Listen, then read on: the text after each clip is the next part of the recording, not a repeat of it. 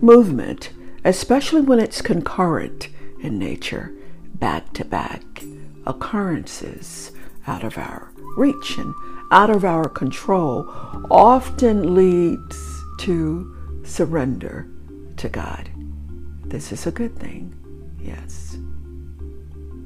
Movement is a sacred rites of passage, an in-the-moment induction into new life, an unctioning of new phases, possibilities.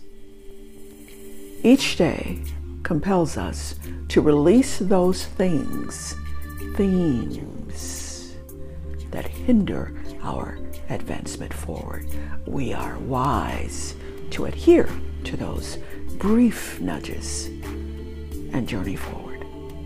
An insightful moment at StormyStill.com, encouraging you always to live wise, live well, pay attention, and live whole.